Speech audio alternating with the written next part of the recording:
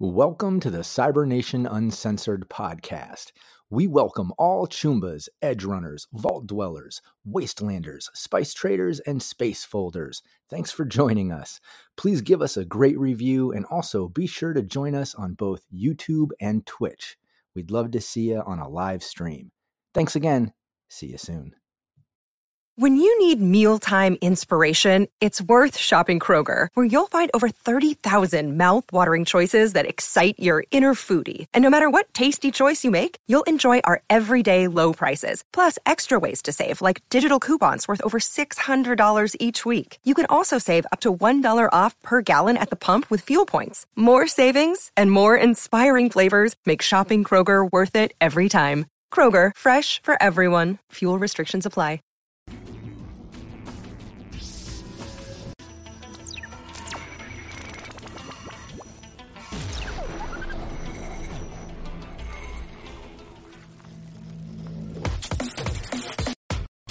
Cybernation Uncensored.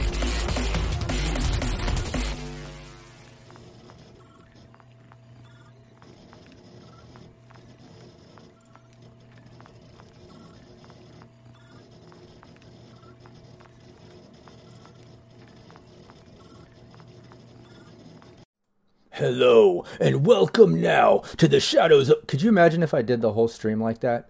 My throat would be killing me. I'm just kidding. Hey, welcome everybody. This is our monthly Shadows of Asterin gameplay that we're going to do right here on the last Monday of every month. Everyone say hi. Let's check those mics before we get started. Oh, hello. Hello. Hello. Nice. Hello.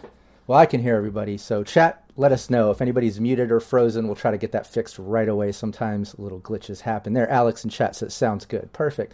So yeah, like I said, this is our monthly stream we're going to do on the last Monday of every month at this time, 5 p.m. Pacific Standard Time. And this is our Shadows of Asterin game that we're doing for Studio Agate. And we got a chance. Oh, thanks, Savage McNavage, getting in there with the 16-month subscribe. Really appreciate that. But yeah, we had the pleasure of meeting the team at Gen Con. We were out there with Syrinscape. Shout out to Steve, who's part of our team here from Syrinscape. And just hit it off with the company, the people that run it, Nell, Kevin, just the whole team, just amazing people. And had to start up a stream about this. Typically, we don't dabble a little bit into the fantasy side of things. We always keep things kind of cyberpunk and future and dystopian on that end of the spectrum. However, don't be mistaken. This game is very dystopian, very dark. It's a medieval horror game, very, very low fantasy. But before I get into all that, before I describe the game, we get into our session 0, we introduce the characters and all that good stuff. Let's first do like we always do. Let's go around the table. Everyone introduce yourself and let people know where they can find you online. Don't worry about introducing the character just yet, because we'll obviously be diving into that in a moment. So for now, just introduce yourself as a player. Rockette, why don't you start it off for us? Why, I'd love to. Hello, everyone. I am Rockette Fox, your second favorite person in the world. And I am super thrilled and honored and excited to be here. If you need more of me, which I know you do, you can find me anywhere that Rockette Foxes can be found, including saying my name 3 times into a mirror and having me appear behind you. But aside from that, Thursday nights, I'm over on the Syrinscape channel. We're playing some Cyberpunk Red over there. Monday nights, other than last of the month, I am playing some Star Trek on ELH's channel, and I am about to, next month, be playing some Traveler Pirates over on Troopers channel. So it's a lot of stuff. It's super fun. Oh, also, last Sunday of the month, Dune on this fabulous channel right here. That's right. So come find me. Very true. Steve. Hi everybody, I'm Steve Barr. I'm the Community and Content Manager at Syrinscape. So if you don't know what Syrinscape is, we're the app that puts the awesome sounds into your role-playing games. But of course, if you've been watching any of Rob's shows, you already know what we are. Very true. I used to play Bodak in Rob's show a little while ago, and I'm so excited to finally get back to playing again, having kind of watched like Rob and the team put on such a great show with their Cyberpunk show that they've been doing on our channel. To finally get to actually play with them is quite exciting. Hell yeah. No, I'm excited to have you back. It's been so long since we got to play together, let alone, like you said, to put this team together. It's awesome. I'm really excited too. Bones. Or is it Little Bones? Are we going with Bones? Either one. That's Okay. me, Little Bones 309. I have the smallest bones on Twitch.tv on the World Wide Web. I play indie games on my channel here on Twitch. That's all I do is I play weird, strange things that I find around the web, and I play TTRPGs everywhere, apparently now. And you can find me all over the web as Little Bones 309. Nice. Phil. Hello, I'm Phil. You find me on social media at Scruff, SKKRUFF. I am part of Roll to Cast. So we're a little Aussie collective of 4 actors and directors, and we make a TTRPG podcast where we do a different game every season. We're 7 seasons in. We do everything from Cyberpunk to The Witcher to Kids on Bikes, and we're currently in a season of Avatar Legends. So go check us out. That's ROLE to cast. And I also appear regularly on the Sirenscape channel doing a monthly Cyberpunk game with weekly. Why is it month? Why is it month? Weekly Cyberpunk. You better game. show up. Yeah, you better be over there. I know, a week. I better show up. We need you. Somebody's been 10 showing seasons, up. only 10 seasons of weekly games, and I can't get it right. With 2 of these lovely people here. So that's me. Nice. And Valerie. Hello, I'm Big Val. You can find me at Twitter at cyber_Valerie. Oh, I got it right this time. And you can also find me here playing Phoenix, the Fixer, on our Veritalks game every Wednesday, 1st and 2nd of the month. Yeah, And then now here. Second. And, And then the last. Yeah, exactly. Whatever. Just figure it out. Whatever. We'll figure it out. We're a handful of seasons and we're all just figuring this out. We've been playing for years, and eventually we'll get it. Hey, and I'm Rob Mulligan. I'm usually the game master, but in this game it's called a game leader. So I'm the game leader here, but I'm also the founder of Cybernation Uncensored. Check out Cybernation Uncensored anywhere on the interweb. Anywhere you go, you'll probably find it. Just do a search. We stream live here on Twitch all the time, almost every day of the week, starting in October. A bunch of new series, a bunch of new GMs and gameplay. And then we VOD everything on our YouTube. So I would really appreciate everyone to like and subscribe to Cybernation Uncensored on YouTube. If you're watching this on YouTube right now, you couldn't tune into the live, please give us a like, leave us a comment. I'd really appreciate the support. And then we put everything in podcast form out to like 30 plus websites. We're up to 350 something episodes now already. So check that out. Leave us a 5-star review. I would really appreciate that as well.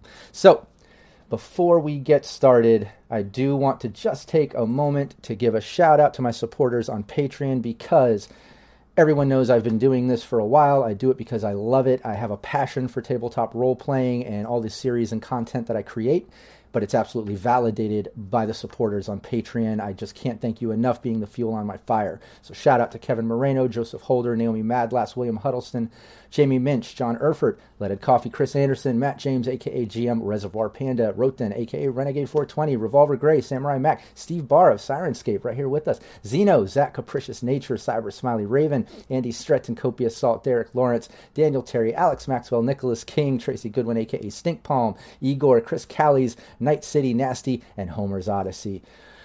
All right, let me catch my breath and let's get into it. This is, like I said earlier, our monthly gameplay. We're going to do on the last Monday of every month, 5 p.m. Pacific time, right here. It is Shadows of Esteren by Studio Agate, French gaming company, amazing people. And this game is pretty dark. Before we dive into the characters, what the game is about, and all that, let's just generally take it back a moment just for a little bit of Session Zero talk, a little bit of lines and veils, because if you've seen any of my streams, I run numerous teams for years now, currently running like 5 different teams. I think this is like the 6th or something that I got going, whether it's weekly or monthly or bi-monthly. I always stream a Session Zero like this. That way we can introduce the characters, we can put together the story of how they know each other, so when we dive into Session 1, we're ready to go. But it's also to kind of explain what to expect from the gameplay. Not just me as a game master or game leader and with my players, but also to let chat know what to expect, because everyone knows here at Cybernation Uncensored, we're uncensored in the form that, it gets graphic, it gets gory, it gets intense. There's lots of moral dilemmas and things like that. However, we don't fuck with really offensive stuff like bigotry, racism, sexism, any of that typical stuff. I also personally don't like to describe or get into scenarios with like violence towards animals or children. Just the typical sort of offensive stuff. I avoid that. Now, that being said, all of my players absolutely can hit me up anytime in private and let me know, what limitations they have, because obviously I want to discuss it right here and give everyone a moment to chime in with their preferences and lines and veils and all that. But sometimes you maybe don't want to say that publicly around the team, and it's just a one-on-one with your GM or game leader sort of thing. So feel free to shoot me a private message. Let me know, what to avoid, what you like, all that good stuff, and we'll make sure everything falls in line to everyone's preferences and no one's getting offended. However, I do want to remind everyone that this game is very dark. It's a medieval horror game, so it's going to be very gory and graphic. And there's also some moral dilemma stuff going on, like I do with all of my games. But remember, this also has a lot of mental resilience checks and trauma and sanity charts. So it deals with human condition. And typically in my session zeros, I always mention, like, I avoid, human mental disorders and things like that. Like, I don't like to talk about things like that because I know all of us have little issues and things going on, and we use this gameplay to kind of get away from some of those things. So we tread lightly on those subjects. However, in this game, there's a whole sanity chart, a whole trauma point system. There's disorders and crisis and things that you might have to deal with because of the things you've seen or have been through. Combat is very brutal here. It's not just as simple as attacking, fighting, and healing and moving on. It's like you might have a scar or a limp or something that plays out into your future and really fucks with your mind and gives you a messed up mental condition or an issue that you have to deal with.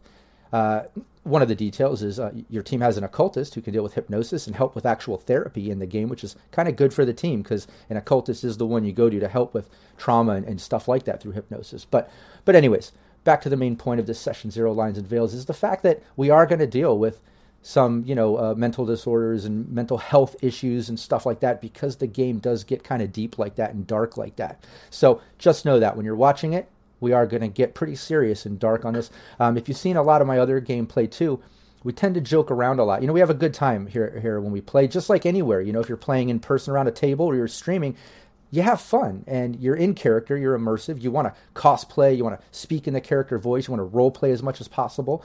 But you're a player, you're a person, you're playing with friends, and you're going to joke around, you're going to have a good time and things like that in between. But I'm going to remind everyone watching and the players that because of how this game is, we're going to tone that down a little bit, a little less joking around. We're going to take this a little more serious, and we're going to try to really paint a picture of, the vibe and genre that this game is. We really want to do it justice. So just keep that in mind.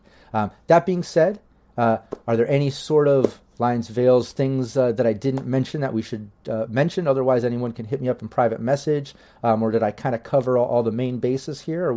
How's everyone feeling? Feel pretty good. Yeah. I'm happy with the tone you've set out. Yep. Okay, yep, cool. all good here. Yeah, and again, like I said, the message is always open, so you can always DM me any stuff. We can get it going. Also, if we're in the middle of gameplay and we hit a sticky situation that just hits a little too close to home or something, is rubbing you the wrong way, you can, at any moment, just raise your hand, hold on, this scene is a little odd or whatever, just let me know. We can absolutely mend it as we go. That being said, I should mention this game is very little crunch. It does have rules. It does have a way to handle skill checks, combat, all that sort of stuff. However, it recommends that you role play things out. If you can describe a scene, you can role play, you can play it out. Go with that. Create the story in character. Make it as immersive as possible. And if you can avoid rolling dice and figuring out things with math, do it. And that's what we're going to do. We're going to, I'm going to lay out the plots here as we get into my campaigns. And if you've seen my other streams, I always try to put plot twists and interesting, like I said, moral dilemmas. I try to make it deep and give options and things like that. But in this case, I'm going to kind of have a plot in mind. We're going to lay out things, but I'm absolutely going to be as open as possible with the players creating the story with me. I'm going to lead the story, obviously, as the game leader, but we're all going to create this together. We're all going to create scenes as a plot unfolds. If players are coming up with their ways that they think it works and things that we're creating parts of the story, we're going to go with that. We're going to lean into different ideas and stuff, and we're going to just see how how awesome we can create these campaigns and these stories and just see what we can do together collectively. So keep that in mind as well. Savage McNavage, rewarding something pointless and random during session 0. I don't even know where to begin with that. I think that would just mess with my players too much. I'm going to hold on to that for our session 1. That'd be too messed up. All right, so Shadows of Estrin. You're basically set in this peninsula. It's 3 kingdoms. The main king of all the land is dead. Successor is not lined up. There's been tragic situations where all 3 kingdoms are kind of at tension, kind of battling each other. They all kind of want that spot, They all want to rule the kingdom. The land itself, the world, is set in an interesting setting. Me and Phil were just talking about this and kind of figuring out the calendar situation, because there is a 12-month calendar, 30 days per month, and there are kind of seasons. There's harsh winters, short summers, but there's this overlaying sort of climate blanket that goes on because the entire thing is on an elliptical rotation, and it basically puts, what was it, a 440-year cycle where it's like half winter, half summer, or half heat. So it gets intense. So like 200 years ago, there was like a mega winter that exactly decimated the population. It's called the White Famine. Yeah, it's really extreme. Oh, I love it. It just sets a tone that even, before you get into character, town, city, drama, plots, whatever, it just automatically, weather and climate and just automatic setting is brutal and dangerous. And the setting that we're starting in is just coming off of a real brutal winter, obviously within the yearly sort of cycle. We'll work out the months and those details when we start our session 1, but the gist of it is we're going to come off of the winter. Winter's still going to be there, snow, but we're just getting out of that, getting back to travel and living and working and things like that. But we'll get into those details in session 1. I think it's important now that we've kind of covered lines and veils, the general idea of the game, that let's dive into the characters. Let's go into each character, and then after we get the descriptions and we all have a good feel for each of the character, I'll kind of give the idea of what I'm thinking to get everyone in the same place to be able to start session 1 collectively. So as we go around here, what I want to do is let's just do one character at a time. We'll dive into the ethnicity, so whether you're an Osag, Teresh, Continental, or Tree Kazelian. We'll get into your social class, so commoner, clergy, nobility, that sort of thing. Your personality, we'll get into your qualities and your flaws, advantages and disadvantages. And then mental health. I'd love to just get an idea of how many trauma points you're starting with and what kind of disorder you have. I know, when you fail mental resilience stuff and you have these trauma points hit that are coming in, whether temporary or permanent, if you fail, you end up getting a disorder, and you have to deal with that, whether it's like nightmares or paranoia or hallucinations, things like that. So I'd love to chat about that for just a moment too, and hear everyone's traumas, what these characters have been through, if we could. So let's get into it. Phil, you want to start it off with me? Yeah, let's go for it. Yeah, let's get into it. And I think what we'll do is let's start it off with the proper way to pronounce your character's name, because I do want to let chat and everybody know that there's going to be a lot of names, a lot of cities, towns, things that are going to be kind of confusing to pronounce, and we might be figuring it out as we go. And then we're going to lock into how we're going to say it, and we're going to go with that, because it sounds like there could be multiple ways to kind of get this to happen. So, Phil, how are we pronouncing? Is it Nedweir? Nedweir, yes. I got it. Nedweir. Nice, Nedweir. Hard to make it. It's fairly simple, yeah. Yeah, and he's a Varigol, which is kind of like the nomad of Shadows of Estrin, right? Kind of a traveling... Kind of. I mean, I think of the Tarish people in general as nomads. They're the kind of our kind of Romany thing. So Varigols have this very particular role where everything in Estrin is extremely far apart. It's like a vast landscape.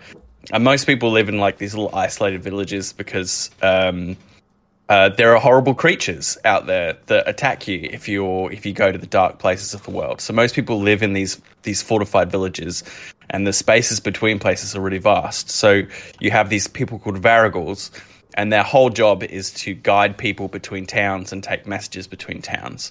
So yeah, they have this very particular role in society where they have a very dangerous job, but they're always needed. If you want to get somewhere, you need either to join a big caravan or you need a Varigol to guide you.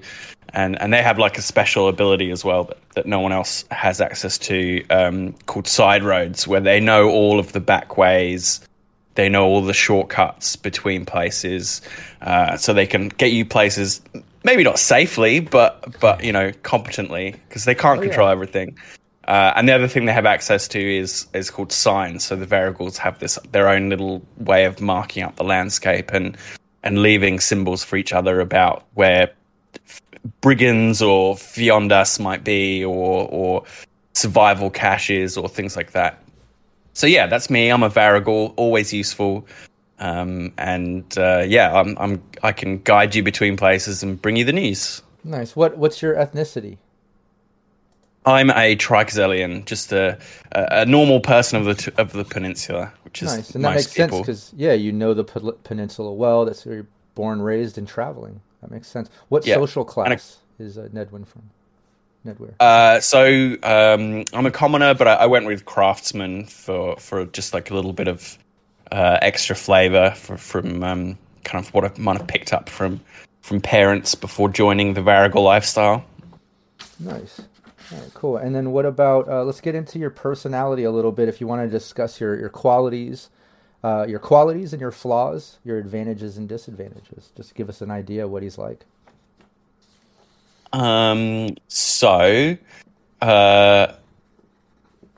It's interesting way things are set out in this. Your qualities come from depending on what you're strong and weak in terms of the 5 kind of personality traits. So I'm very high empathy, which you need for traveling, because you're in tune with the world, and kind of low on reason and conviction. And so what that shakes out to in my qualities is my main quality, plus quality, is that I'm independent, good for a Varigal. They kind of can get about on their own. And then inconsistent is the flaw. Just taking that independence too far, where he lives by his own kind of calendar, his own ideas, and so can't always be relied on because he's got his own thing going on. Nice. What about you have any advantages and disadvantages? I went with a little survival instinct. Just gives me some extra survival points to spend at the beginning of the game, and strong mind as well. Nice. I didn't settle on any disadvantages yet. I'm still tweaking that last little bit of my character. You can get some extra XP if you go for disadvantages. Exactly. But there's a whole give and take sort of system there for advantages. Yeah, exactly. Disadvantage where you have to spend XP to get some advantages. You earn some by taking on disadvantages, and then you also have to take a minimum of certain based on the age too. You know, if you're older, you have more disadvantages and benefits. Yeah, but it's absolutely perfectly fine. If anyone didn't finish the little polishing touches here on your character, just get it done by session 1. Right now, let's just dive into these things as much as we can to get an idea for the character. But sure, we can. But because I'm 26, I do get 2 setbacks, as you say. Being of a certain age, you get setbacks during your life, but you do get more experience in return. There's a mysterious rumor hanging around my character as one of my setbacks. Oh. Which is cool because that relates to my other setback, I've decided, which is violence in my past. So one definitive trauma point with a painful, violent, or horrible memory. So I've decided that this is to do with him leading an expedition, leading a bunch of people as a Varigal to a certain place. I had the idea that perhaps they weren't going from town to town, but they were they were greedy treasure hunters, perhaps trying to find one of the towns abandoned in the last Great Winter. But they came into some terrible circumstances, attacked by the Fions, and everybody died, and it was basically his fault. He led them into this terrible situation, and he was the only survivor. And that's also where the rumor comes from, is that he's actually not, he's not to be trusted and can't get you places safely. So I love it. Yeah, but that has left its psychic mark on him that he witnessed the slaughter at the hands of these terrible creatures that we know very little about. Oh yeah, and I'll get into a little bit about the Feondas once we get past all the character stuff and explain it for chat. And I also just want to back up a moment for BB Swaggins there in chat, because you said you weren't familiar with the game, but you love the team, so you're here to check it out and stuff. And you know what? You're here for the right session. This is session 0, where you're going to get an idea for the game, what the setting is. Like we said, it's a very low fantasy medieval horror set in Tree Kazel, the land of Tree Kazel, a peninsula. There's 3 kingdoms in that peninsula. But right now we're just introducing the characters, so you can get an idea of kind of the role that they play, of Varigol in the case of Phil's character, Nedweir. And then just going over the character stuff. Obviously there's advantages, disadvantages, trauma that you go through that kind of set your trauma points, leading to that sanity stuff that I was describing earlier. So, hey, just hang with us. You'll get an idea of all the characters, and then you'll be ready for our session 1. But okay, cool. Let's talk a little bit. So any other trauma points or any other things to go over? Any things that have happened to Nedweir? No, I think those are the kind of major events. I don't want to kind of do too deep a history. There's some really kind of good events there, like things that have happened before we start, because there's adventure ahead. There's stuff ahead to fill in. So I felt that those kind of events were a nice starting point. Oh, no, I love that. And it's kind of cool if any players want to hold on to, 1 or 2 of their trauma things, have a story for at least one of them. But if you do want to hold on a couple of those stories or develop them as we go, drop those into sessions when it makes sense or it comes in and you can spice up a moment or something. Like, I'm all for that. That'll be fun. I really like that. We'll kind of unfold it as we go. Now, what about, you said the occupation, obviously, Varigol, but you also said a craftsman. You have a little bit of craftsman experience, right? You said? Yeah. So that's nice. Part of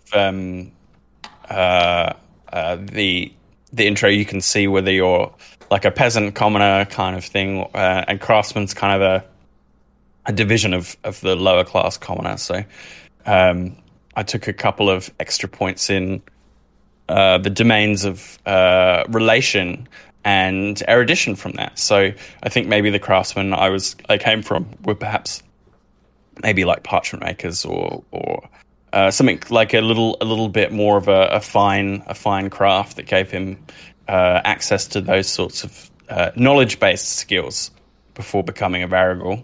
Nice. Do you have a family or hometown or like a home city or something where you're from or based out of? Or are you kind of traveling for work like typical Varigol and stuff, or any background? Well, yeah, definitely been traveling for a long time. Hometown is long forgotten. But originally from the Southern Kingdom, Talcair, in the northwest corner, which let me just... Yeah, Talcair. Yeah, so the Dukedom of Quel-Loire, which is in the northeast corner. It's kind of close to Rice, which is known for its like libraries and study, which is where I got that kind of idea from, and also that close to the kingdom where like the Magentists come from. Exactly. So I thought that might be a good way to kind of like link up the characters, seeing as we have one of those. Yeah. Sorry. No, I was just going to say, I am going to bring up the map in session 1 so everybody can be familiar, but the peninsula basically has a Gwydir, or Gwydra, Raish, and then Talcair, the 3 different kingdoms.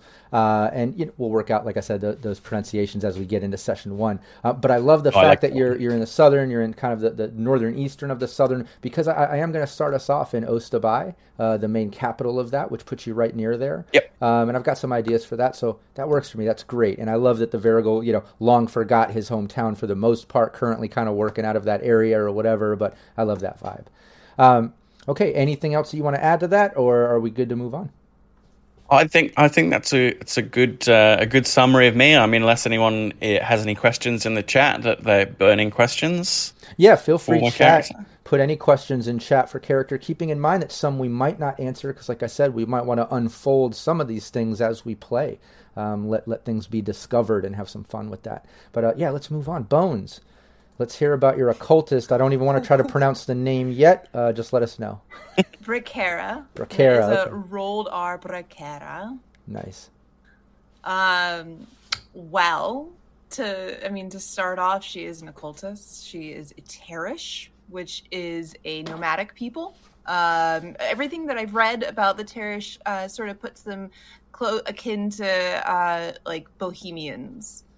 They're travelers, and Bracara is not exempt from that whatsoever. She is the daughter of a craftsman, but has sort of parted ways from her family in strange and unusual circumstance. Oh. Nice. So we've got, Terish as the ethnicity. What social class? You said commoner? Craftsman. Oh, craftsman? Okay, perfect. Mm-hmm. And then what about, let's get into some of that personality stuff. And then we can discuss some of the history and trauma, at least what you want to reveal initially. And then, like I said, feel free to hold on to some good, little tidbits and stuff that we can unfold as we play, obviously. But let's get into the personality a little bit, your qualities, your flaws, your advantages and disadvantages. So she's extremely inventive. She's an intelligent woman. But with that being said, her major flaw is she is an eccentric. She's very strange. And with that, it's almost like a madness within the brilliance. She's just a very odd being. But I think she's earnest in this oddness. But she's just strange and bizarre and seems almost, not uncouth, but a little bit feral, for lack of better words. Nice. Yeah. I like that for an occultist. Yeah. She's very odd. I like her a lot. Nice. It fits, too, because an occultist, they dabble in, dream play where they can kind of get visions and ideas from that might, reveal certain things or give ideas. They deal with, like I said, hypnosis, which can be worked into therapy. They just have that sort of mysterious vibe to them, and I love that you're making her eccentric a little bit, a little bit odd. I like that a lot. So, yeah, any other, advantages or disadvantages you want to discuss? There's some stuff that I'd like to see kind of unfold as far as that goes. Sure. Should I go ahead and reveal what her trauma is? Yeah, go for it. What causes it, but tell us. She suffers from hallucinations, vivid visual hallucinations, and there's some reasoning behind that the party and that will learn during session 1, I'm sure. Nice. Yeah, that's fine. Let's not get too much more into it, but I like that. Now we know at least what her disorder is when she has those moments where she fails those mental resilience checks and such. Things get a bit much. She might hallucinate a bit. Yeah, anything that you want to bring up as far as, background? I know you said you kind of separated from family and stuff. Any other things you want to discuss about that, or leave that also to kind of let unfold if people get into your family background and stuff? Well, so her father was a scientist and wished to have her learn more traditional, rational ways of science within the world, but she found very little interest in things outside of the metaphysical. Nice. So he was studying magience, magientist. Correct. Yes. Nice, very cool. So that'll be an interesting dynamic too, because we know Val is playing a magientist, and there's always that little sort of, potential for odd interaction between an occultist and a magientist, because they're kind of opposite ends of the spectrum. Like, oh, yes. you're hoodoo voodoo, and oh, you're so calculated. You're missing all this spiritual information or interest, right. Stuff from the ether or whatever. No, I love that, and that's kind of cool that you have the separation from family, and that they were into magience and being a magientist. That's really cool. What part of the peninsula, where are you from or currently residing? And obviously I'm going to pull everyone to Osta Bay. I've got some ideas, but where is she from? Where is she at? Raish? Did I say that? Yeah, right? Raish. Yes, she's from Raish originally, but she does not stay in one place for very long if she can help it. Okay, very cool. Let's move on to Steve. Hold on one second. Let me see if I can get this right. Is it Aegon? It is, yes, Aegon. Aegon, that's a crazy spelling. That has to be some crazy Celtic, Nordic, French lore, something. I don't know where that spelling came from, but I love it. Yeah, I just wanted to keep it simple. I love it. But so Aegon is a, can't even pronounce this one. Is a Osag, I believe it is. Yeah, Osag. Yeah, we are a fierce and proud people from the south of the continent.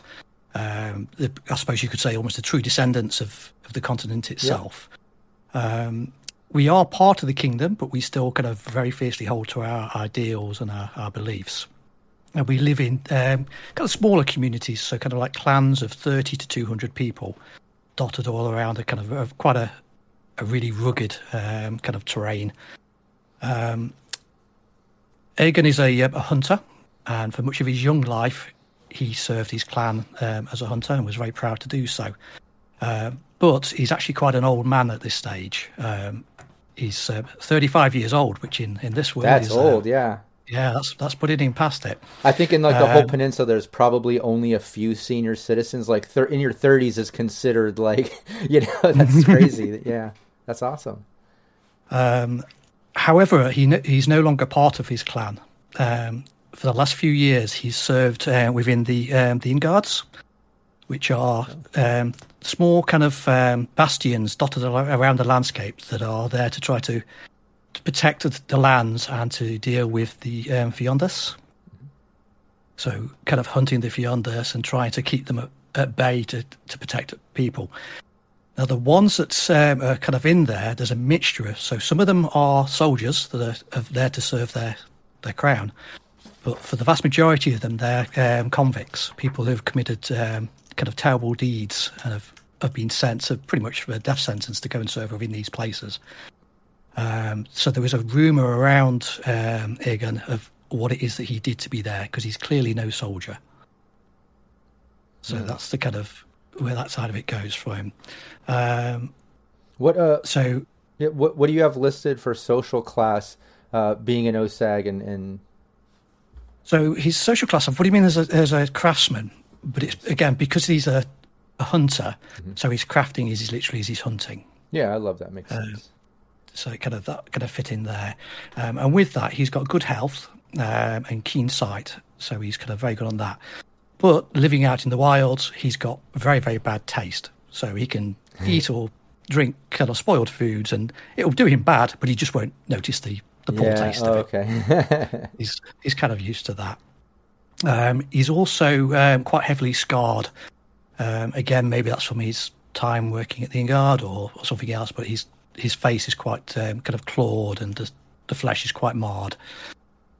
So he definitely looks like he's served his years.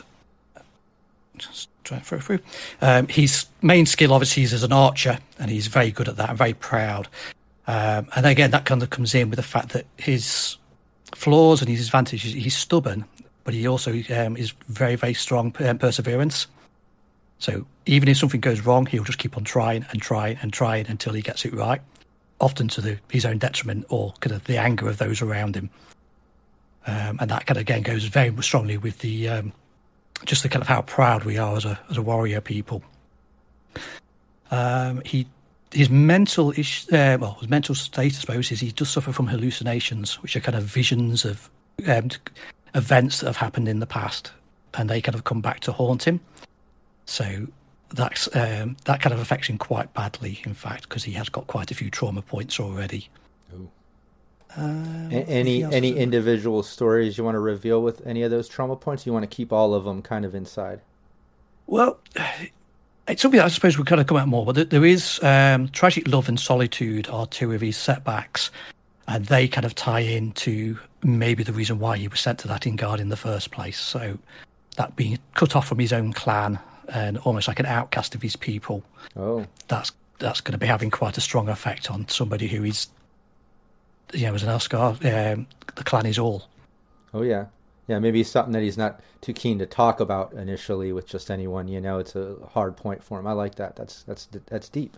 And also, and just to remind everybody watching too, we have lots of these traumas and deep disadvantages aside from advantages and all these, conditions and things like that. it's a very role play heavy game. So, the players are encouraged to lean into those moments. Obviously don't overkill it. You don't want to, overdo it and stuff. But you're using these things about these disadvantages and trauma moments and stuff to be able to spice up scenes and moments and role play that character, proper to how they would be based on these problems and conditions and stuff. So I love it. So all players remember that, as going through it. What about background stuff? Anything in particular? You can obviously cut off from the clan. Where exactly did you figure out exactly where the clan is? What about family? I imagine in the 30s, parents aren't alive anymore. Yeah. So I say his parents, they will have long since passed, but he still has brothers and sisters. That would be back at the clan. And we're from the lands of Deus, which are part of the Kingdom of Tarkir, I believe you say it, which is the lands to the south. And it's where many of the Oscar kind of settle. As I say, it's kind of very rugged terrain. And I imagine that the Ingar that he serves at is probably kind of maybe on the border between there and the more northern kingdoms, which obviously would then be a good way as well for me to maybe be brought up to the city. Exactly. For whatever reason. Being right near Ostavai, that would work perfect. Yeah, because obviously, cities is not somewhere that is his natural terrain, and he's going to be very uncomfortable in them. Yeah, exactly. Kitty! Look, you're out in the wild and a cat just rolled up. Okay, good. Now I think that's great. Let's take it over to Val. Valerie, tell us about Lutetia. I see that she's a Magientist. Let's start first with your ethnicity. She's from the Continental. Okay, yeah, she's a continent. Yep. Yeah. And what about social class? She's a noble. She's very wealthy, noble family. Very highly educated. She's in good health. Very educated. Very, very book smart.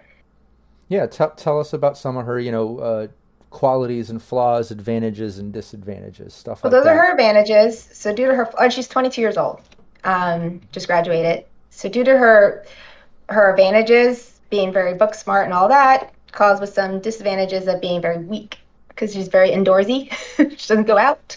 She's very in her little library, and she's an only child, so they focus on her being very educated as a female Magigenesis. So, and she's very fragile.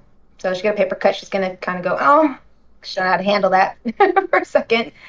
And she had a lot of trauma in her young life. Those are her disadvantages.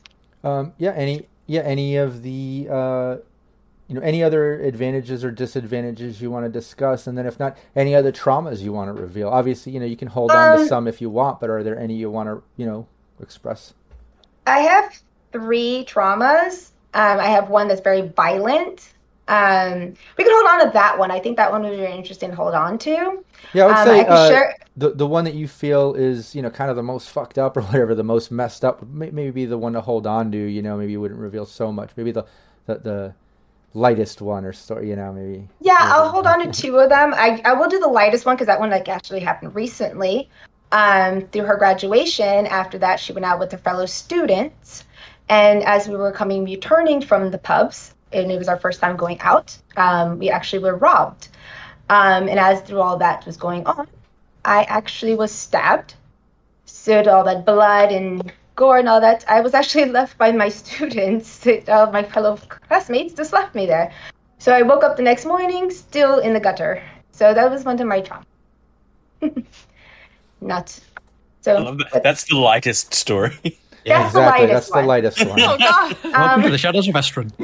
Exactly. Yeah, so I do have 2 other ones, but I'll hold on to those.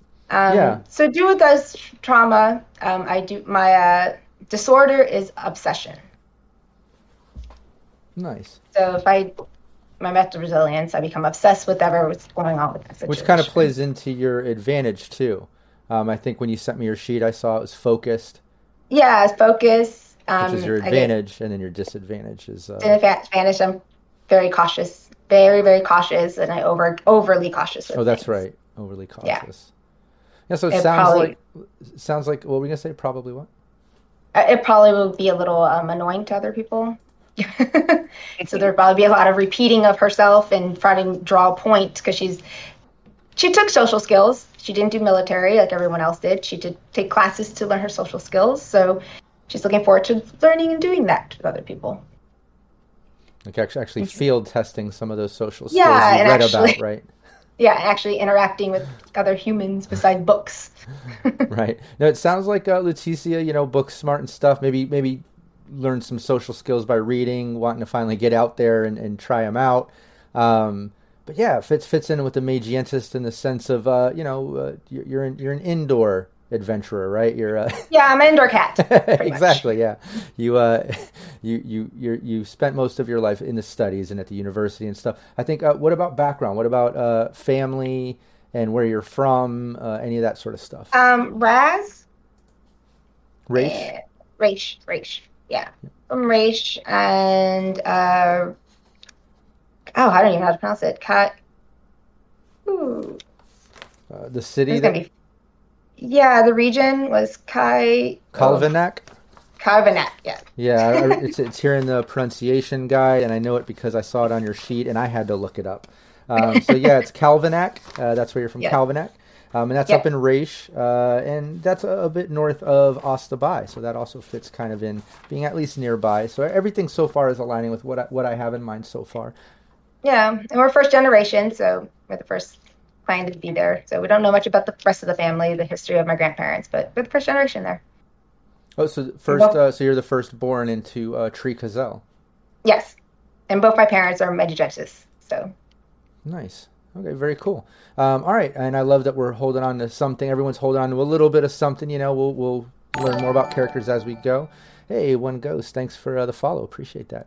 So Rockette Fox, let's hear about, is it Morena or is it a hard R, Morena? How are you pronouncing? Morana. Morana. Okay, cool. Yeah, Yeah, tell us, so- let's start with, the ethnicity and social class first.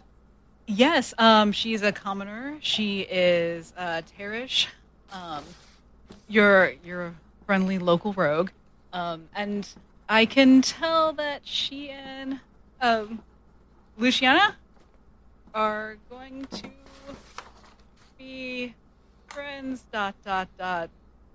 ellipses. Leticia? Lutetia.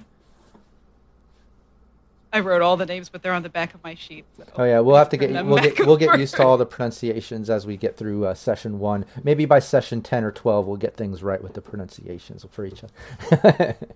But yeah, go on. So she is a commoner, though, and she actually grew up an orphan on the streets as basically your street urchin, and really fending for herself, kind of becoming really self-reliant. Whenever the time came, she was able to forge some necessary papers to do her military service, thinking that maybe that would lead to a happier life.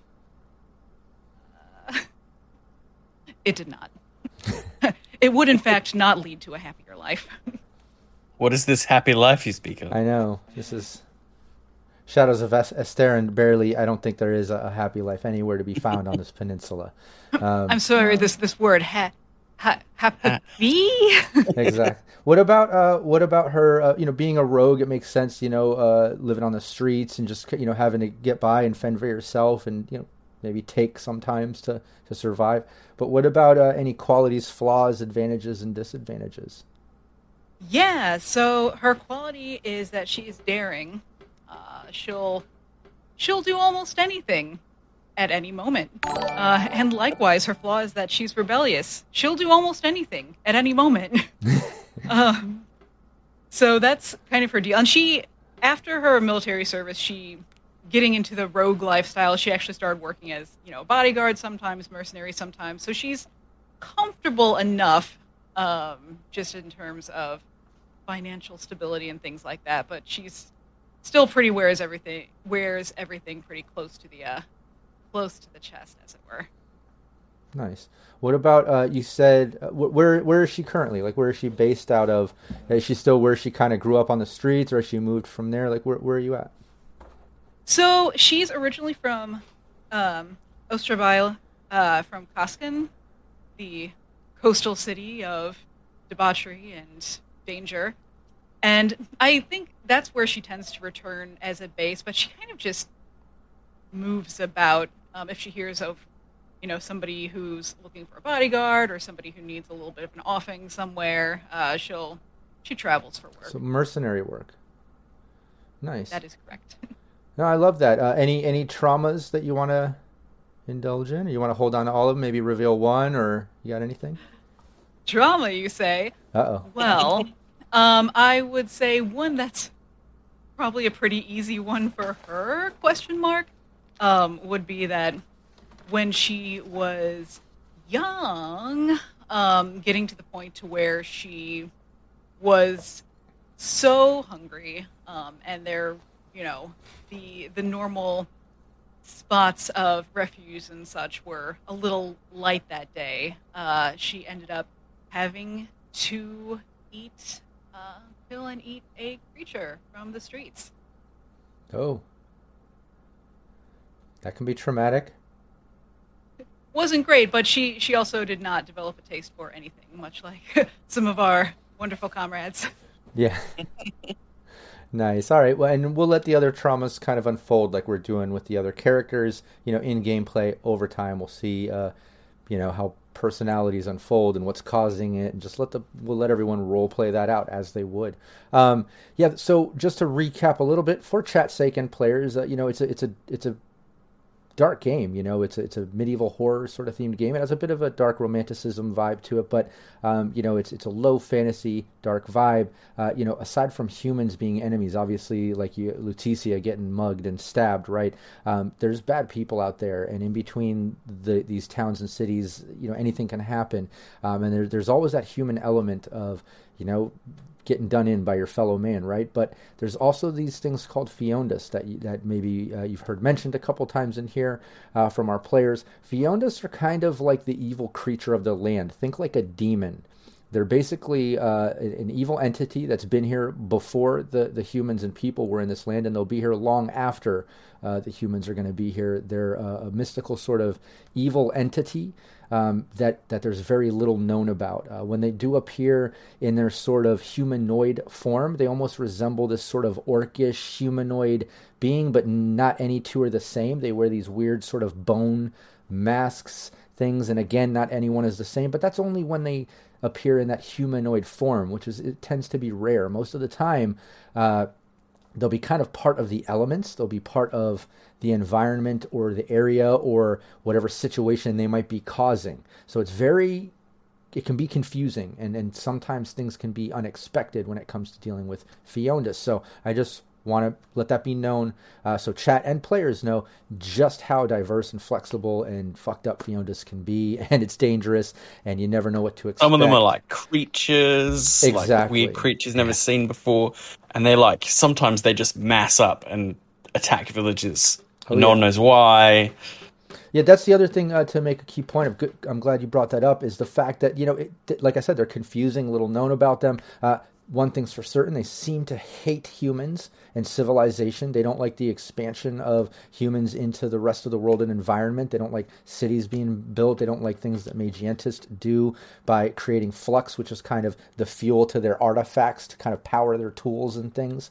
So yeah, they might attack humans just because they hate them. They might kind of swarm up and try to attack a whole town or city or situation or a group traveling, or they could be individual. They're also known to be kind of solo and do their own thing, but again, very unpredictable. And I think that's the scariest thing about them, is that they're hard to define and they're unpredictable. So that's kind of the scariest thing out there, because you can't plan for that. You just don't know what to expect. You just got to deal with it when it happens. So that's kind of the gist of the enemies, the creatures, the Feondas, that sort of side of it. And you heard me mention Flux. Let me just dabble a little bit in that, because there is like I said, there's low fantasy. So Magientists, they have their equivalent of like magic are in the form of these artifacts, these tools and items.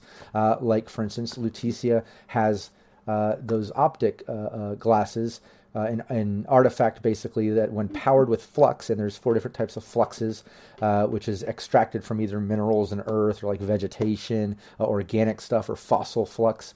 And there are different levels of power. Different artifacts are powered by different fluxes. You can mess them up if you use the wrong flux, but that's how you power these items. And when she powers her glasses there, she can use it in one of 2 ways, to either be kind of like microscopic vision, like a microscope, to see little details and try to get clues and information, or it can be used as a sort of night vision, so she can see in the night.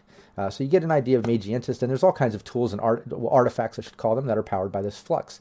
And then there's things called Demortins, which are kind of like the equivalent of a druid. They deal with runes, and they can kind of do some magic sort of things, basically calling on the elements and spirits and things like that. They're kind of respected in the old way of thinking in Tree Gazelle, this peninsula where everyone's living in Shadows of Esteren, because they're the old school. The new school is the Magientists. They're kind of like the mage, magician, scientist sort of thing, sometimes frowned upon because it's the modern tech sort of thing, even though they're helping society. You know, they're the reasons there's the big elevators to get to the different levels at Ostabai, the big main capital city of Tael Caer. So there's useful things that they use them for, but again, Demorthins are kind of the old school druid magic sort of version, the opposite of a Magientist. And then there's the temple. There's people that come from the temple that can call upon miracles, which again are their form of sort of magic, and they might be able to pull a miracle a day, so to speak. And there's different levels and things within the temple. And then out of the 3 parts of Tree Gazelle, the land broken up into the 3 kingdoms, are typically from different parts, like the Osag and the old school, the Demorthins. They're typically in the south, in the Tael Caer, the more embedded part of the peninsula, over by the sort of traveling side, and the Gwydir is kind of, I guess that's how we'll pronounce it, Gwydir. That's kind of where the temple is where they traveled in with the one true God, and where all the templists and that sort of society is based out of. And then up in Raish, which is connected to the rest of the continent, where this peninsula comes from, Raish is kind of where Magientists are from, which is understandable, traveling in from the continent, bringing in modern scientists and new ways of thinking. So that's kind of how they got over in some airships, didn't they, the Magientists? Because there's a massive mountain range separating them. Oh, exactly. So they arrived in these airships, like, oh, we're here now. Exactly. Yeah, and we should mention that too, the big cliff drop off in the mountain separating from the continent. You know, this whole peninsula is kind of isolated in its way. So it has all this turmoil and almost like this whole world going on within this peninsula. So it's pretty awesome. And obviously, more lore, more things will unfold as we play. We'll kind of uncover things as we go. In session 1, I'll bring up the map. I'll always bring chat involved and give you some visuals as we go. But for the most part, this is going to be theater of the mind. This is going to be very heavy role play, very little crunch. And like I said, we're all going to contribute to the story, and we're going to go with it. We're going to feed off of each other and just see what kind of awesome campaigns and stories and plots we can create together. Yeah, I think that pretty much covers all the characters, the Lines and Veils stuff, the major ideas of the land and the setting of Shadows of Esteren. The one thing I want to go over is how we're pulling everyone together. I want to start everyone in Ostabai, which is the main capital of Tael Caer. It's kind of in that northern of the southern kingdom. What I'd like to say is this. Marana?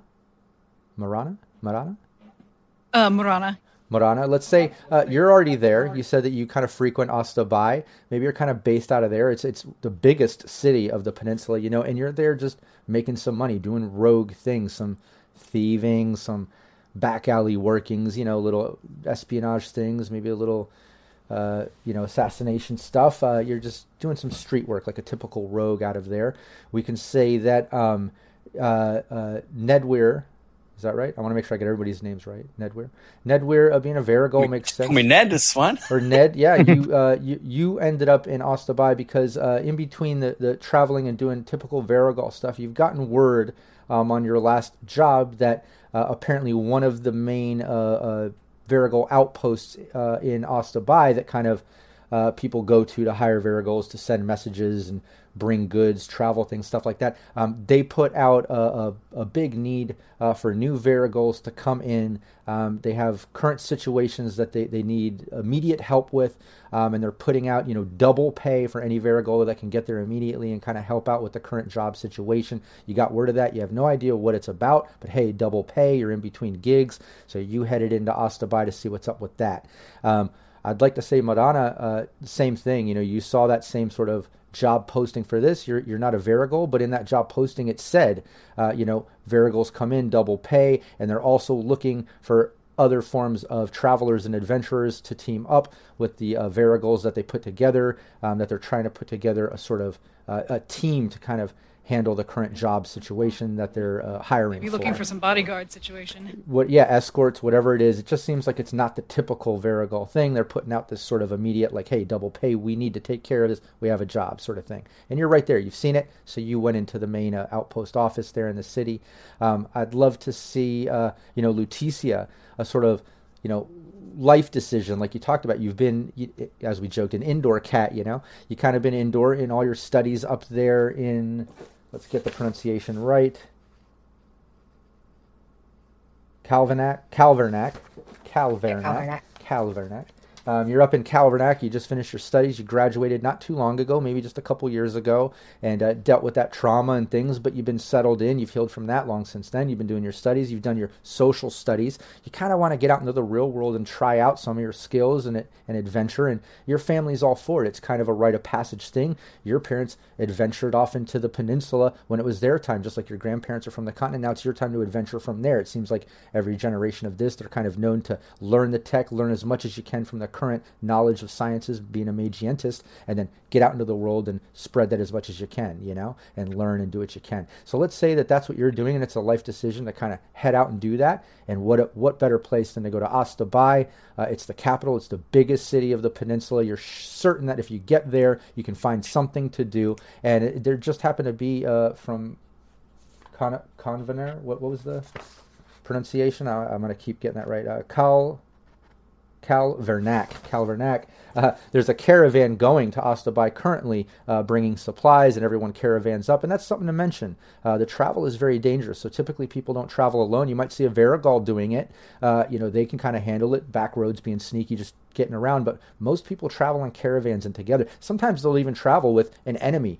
Someone from the temple might travel with an occultist, with a magientist, with, they'll mix and match because they know safety in numbers. They might battle with each other, the three different kingdoms and the different occupations and styles of people, but collectively as humans you have to deal with the elements, and you have to deal with Feondas, so they do come together during travel. So you hopped on the recent caravan and made your way to Ostabai, and you got there, and on the first day you saw the pin notices of jobs needed at this Varigal outpost, and they need all kinds of adventurers, travelers, and people to put together a diverse team to handle the current job situation. Double pay is listed, and what a great place to start. Maybe some adventure, maybe something to do. So you're going to head to that Varigal outpost as well. I'd love to take, is it Ogun? Steve? Egan. All right, I'll get these right, I promise, Egan. Let's say, since you're nearby there, you're kind of up in that area, coming off of the winter, you've been laying low in the village that you currently have been in, but you're a hunter.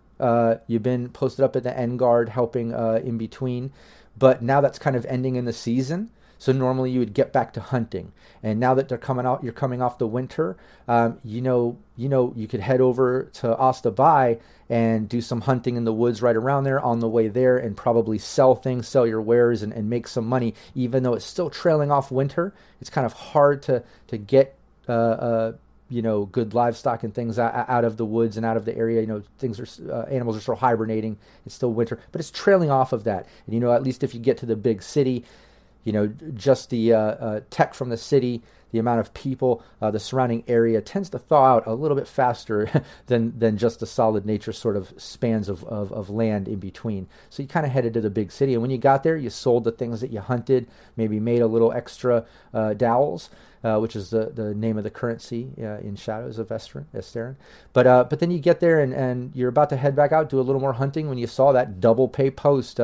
We need all kinds of people and travelers and adventurers to team up. We have some Varigal jobs, and it doesn't matter if you're not a Varigal. Double pay. We have some jobs that need to get handled right away, and that interests you. You know, it's going to be at least a couple more months, a few more months of this winter trailing off, and it's a lot of work to hunt during that time. So this sounds like double pay, maybe a little easier to hop in and make some money. So you too headed down to that Varigal outpost to see what kind of job you could pick up. What was that? Only thing I'd add is he's probably heard about the job of the Varigals rather than saw the notice, because he cannot read at all. I like that. He is totally illiterate. Yeah, let's make that clear. It's a good point to make, so we get that idea. So you caught rumors of it, maybe sitting at the local pub after selling and just bullshitting with other OSAGs that maybe have traveled through here, other hunters that are also talking about the elements, having a hard time, and they mentioned that they were thinking about maybe going to do that, maybe not, and in your head you're like, fuck, double pay, I'm going there first thing in the morning, you know? So, Braquera, right?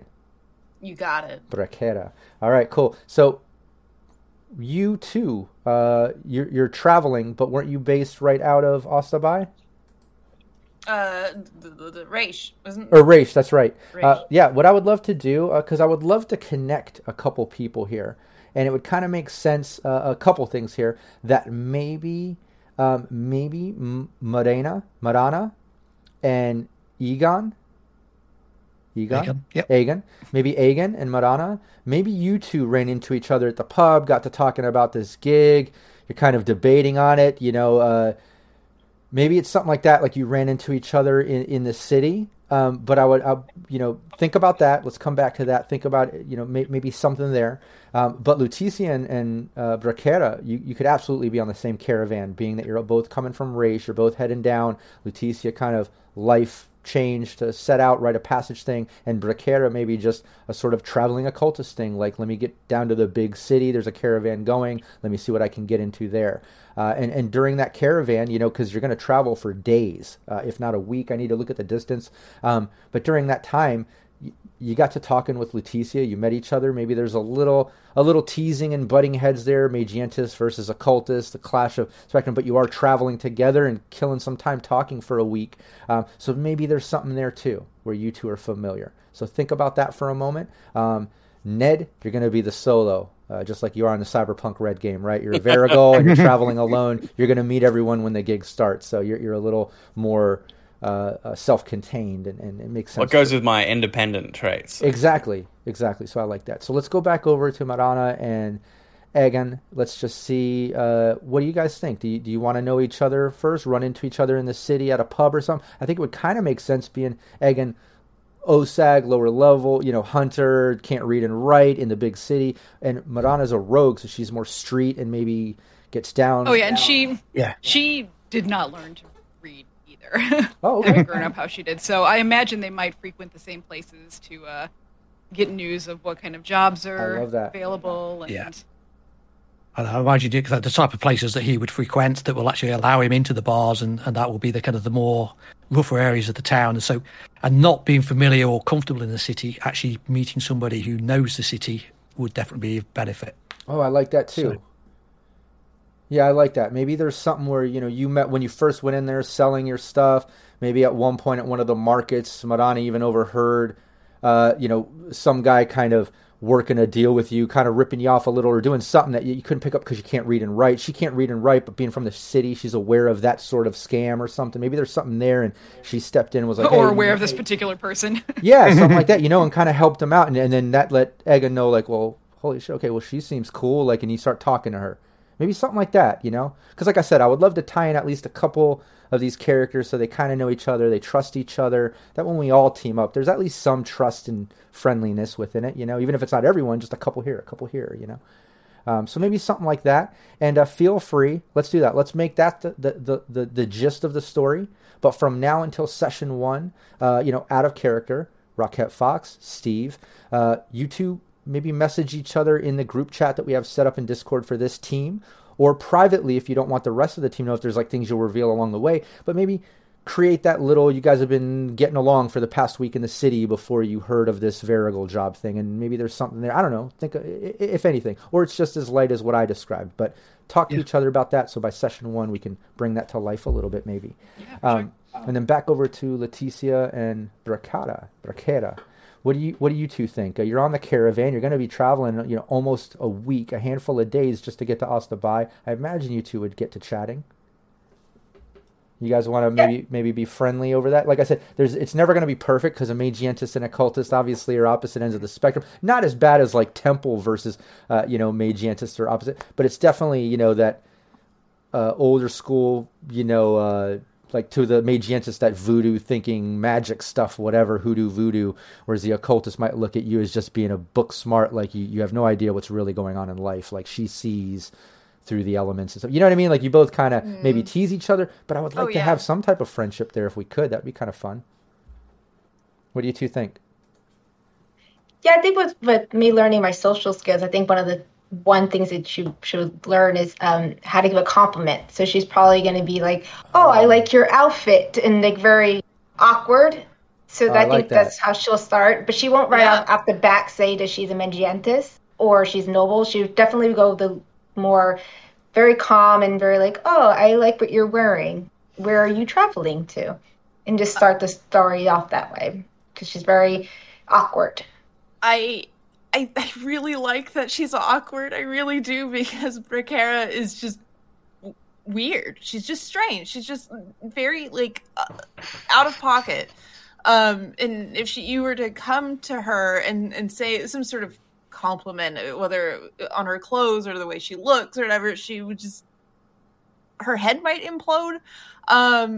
But in a way where she's just like, yes, and then latches on to you immediately and wants to talk to you forever, and you're never, ever, ever getting away from her because she just really likes you. I like it. Yeah, and I feel like I'll take it to it as like a science experiment almost. Like, no, I love that. And I start taking notes. yeah, I like that. The whole time I'm just in a journal. Just today, Braquera did this. Yeah. Strange. No, I love that. Exactly. And I like, too, that maybe Leticia doesn't reveal her nobility or that she comes from money and things like that, or that she's a Magientist. But she doesn't say it. She thinks she's, not telling. But to everyone, it's got to be fucking obvious. You have slightly nicer clothes. You speak a little bit more proper. You're a little more, for lack of adjectives, like a little more nerdy or whatever, a little more book smart sound, like a little less weathered and street smart, not very ratty, and you've got and you wear your artifact. I mean, it's very obvious you have an artifact up there. I mean, imagine if she gets squeamish at just a small injury too. Yeah, what was that, Madame? I imagine if she gets squeamish at a small injury as well, that would be a quick tell. Part of her trauma, for sure. I think that works. I think the nice thing with Braquera is there's that nice medium because of her background. She knows enough to read. She's literate, but she's not by any stretch a noble. And so she can kind of maybe be that middleman between her and the rest of the party and be like, I promise she means this. Oh, I like that a lot. Yeah. Yeah. I like that a lot. Yeah. So let's do this. From now till session 1, if, out of character, Valerie and Bones, if you two have ideas to kind of solidify a little fun, quirky things, something with that, talk to each other in the group chat or privately if it's something that you want to reveal, as you go or something. But I love that. Just like you said, Braquera, Bones, how you said how like she might be kind of like the translator at times when Leticia just doesn't socially get a moment. No, she's not being rude. She just means, or whatever it might be. Maybe there's something there. But but why don't you two talk about that till session 1, see if you can kind of flesh that out a little. That'd be great. And the same thing, Rockette, Fox, and Steve, if you can flesh out that a little bit. And then Phil, just from now till session 1, talk to yourself, flesh yourself out. Absolutely, yeah. Nothing against Phil, but it's his character. A long essay. Yeah, it's. I'm independent, exactly. But I also have like it's easy to fit me in because if we need to go anywhere, you need a guide. Well, so the thing is you're the key to the team because here's what's up. I was waiting to find out what your occupation was because I had an NPC that was a Varigol because every team needs a Varigol to travel and to kind of do. So I was going to have a Varigol NPC that I was going to play to lead you all. But then you picked a Varigol. I was like, perfect. You're the one. You're the traveler. Easy. Yep. So you're just leaning into the character. So it's trust me, chat. I'm not being mean by not giving Phil any friends with the other players. It'll develop over the missions. Well, in a way, it's even better for me because I get to learn all about the other characters from roleplay, which is great. They're all strangers to me. You have your little connections, and then for me, I can tease out all those little things from you guys. So I like to play that role. It's very cool for me to be a stranger to you all and curious and bring all that out. So hell yeah, well put. I think that's awesome. Okay, I think we've got it. We've got our lines and veils. Like I said, you can send me a private DM if there's anything else that we need to cover that I should know about your preferences of gameplay and stuff. Oh, speaking of gameplay, that is one thing I want to go over. I have the first plot, the general idea. We know the vibe of Shadows of Asterin and the aesthetic, all that stuff. But I do want to just go around the table real quick and just get a feel for your preferences. Like I said, I have an idea with the first campaign, and we'll develop as we go. But I'm curious, as players, playing your character, would you be interested, more into city life, town life, nature, woods, mountains, boats in the sea? What kind of direction? Because obviously, like I said, I've got an idea for the first campaign. But I would just like to hear everyone's kind of preference. If you had something in mind, if you don't have something in mind, don't feel obligated to come up with something on the spot. But if you were thinking like, I kind of would like to explore city life stuff and adventures, or more nature and traveling, or more woods, or let's get out to the sea and get on a boat maybe, or or get up to the mountains and do something up there. What's everyone thinking? Val, anything in mind at all, or is it we just open free game? A boat sounds interesting. Okay, cool. What about Phil? Well, I feel like my characters are very much geared to being out in nature and traveling between places. So yeah, I definitely want to travel and see the wilds of the world and experience its dangers and its mysteries more than I want to kind of spend time in towns and stuff like that. Although, little interludes in town is a great way to sort of, put the character out of its element. As well. So while I don't want to spend all my time in towns and cities, I'm not, completely firmly against it. But yeah, I want to explore the side roads and guide people through the dangerous wilds. Oh yeah, no, I'm excited for that too, because as you've seen in the rule book, and there's bunch of different books to Shadows of Asterin. Everyone check out Studio Agate to check out everything that they put out. But just even in the book 1, like you can kind of see in the maps, and you haven't seen book 2. There's some game leader stuff that I'm looking at that maybe you all aren't looking at as players, but they lay out the map and all these like little locations as little adventure seeds. So there's all these towns and cities, but then there's these little landmarks and things that like you might stumble across with little descriptions that I can kind of take and give to you, and we can kind of bring it to life. And like, I'm excited to see where this goes, but I like that. Okay. Bones, what are you thinking? I like a nice hearty mix. I like to be in the cities. I like the dark alleyways and the more bureaucratic, almost like politically charged stuff, but if anything, but I also really enjoy the adventuring and traveling part of it as well. I feel like there's a lot of good opportunity to that. Awesome, very cool. Steve, any preferences? Yeah, so I mean, obviously, as a Oscar and a hunter, I'm very much geared towards the wilderness. Although I'm certainly no, I can never say this, Demothran. So the kind of the more kind of druidic people. My skills are all based around nature, so I understand herbalism, botany, and the natural world. So I'm kind of like as close as I could be to being one of those without actually being one of those.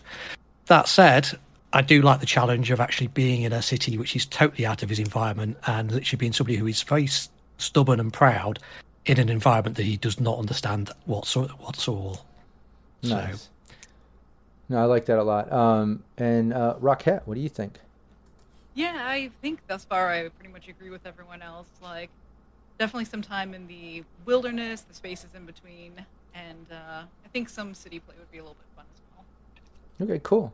No, that's perfect. We'll do a well-rounded thing, but at least I got an idea of some preferences, some things you're kind of looking forward to exploring and stuff like that. And then, like I said, we'll just see where the travels take us, because you're going to stumble across things that we'll read on the map, and you'll either leave it, or you'll side arc it, or we'll give meaning to it, or we'll continue on. Like, I'm really excited to see kind of how we can develop these stories together.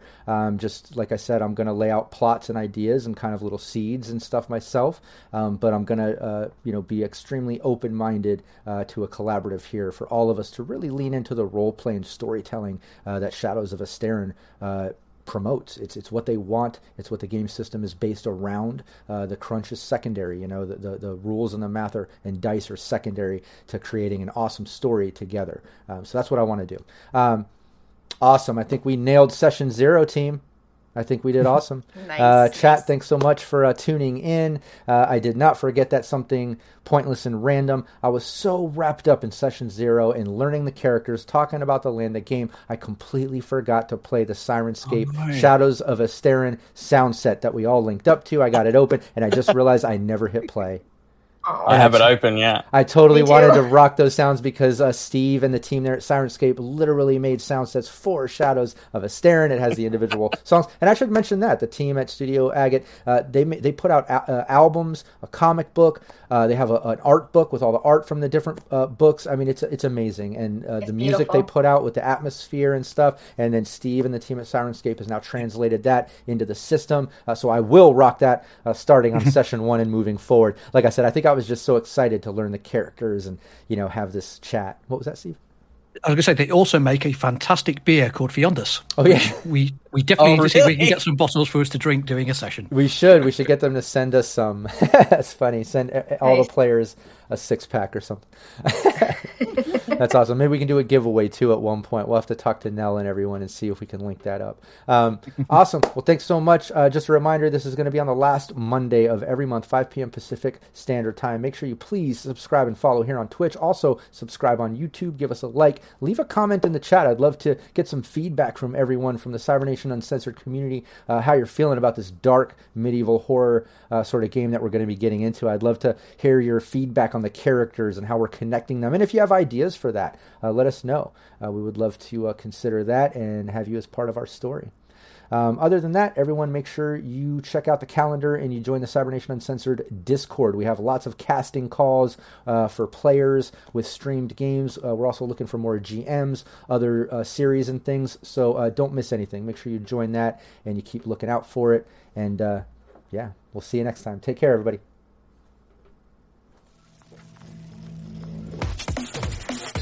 Cybernation Uncensored.